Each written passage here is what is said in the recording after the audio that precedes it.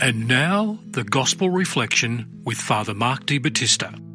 Jesus tells a beautiful parable, and you love the way he really prepares the audience to get into this scene. You know, there's a rich man who's a fat pig, you might say, and he's gorging himself and dresses well and doesn't care about anyone else. And then there's this poor man, Lazarus, who actually has a name. The rich man, notice, doesn't have a name. He's not worthy of a name. But Lazarus does. And the dogs even come and lick his sores, we're told. So, of course, it's about judgment, the final judgment, and the fact that at the end of our lives, we will be judged by God and we will get heaven or hell. That's it. Now, we may spend some time in purgatory, but eventually we're going to get to heaven. So the ultimate decision is a choice between heaven and hell. And this is the choice that everybody on this earth, whether they're Catholic, Christian, Buddhist, Hindu, Muslim, whatever they are, they must make. Ultimately, it's a choice between good and evil, and each one responds to how well God knows him and how well they know the teachings of God, even though they may not know him personally. But this is the fundamental choice.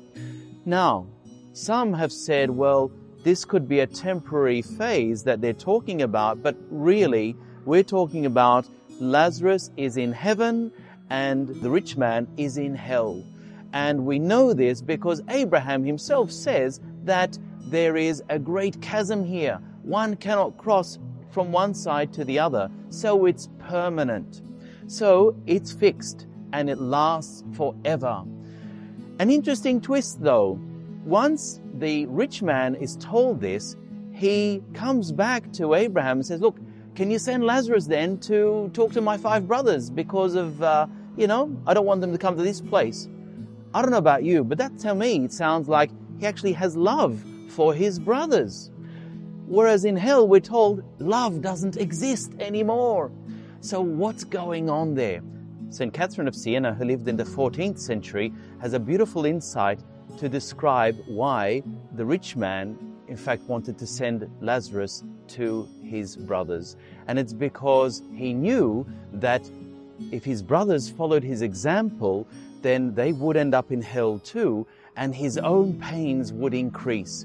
So his care, or his seeming care for his brothers, isn't coming out of love, but coming out of self-interest. So the next time you have to make a decision, be it big or small, ask yourselves in your heart of hearts, are you doing this because you really care and love the person you are doing this for, or if you're doing it because you want to make yourself more comfortable?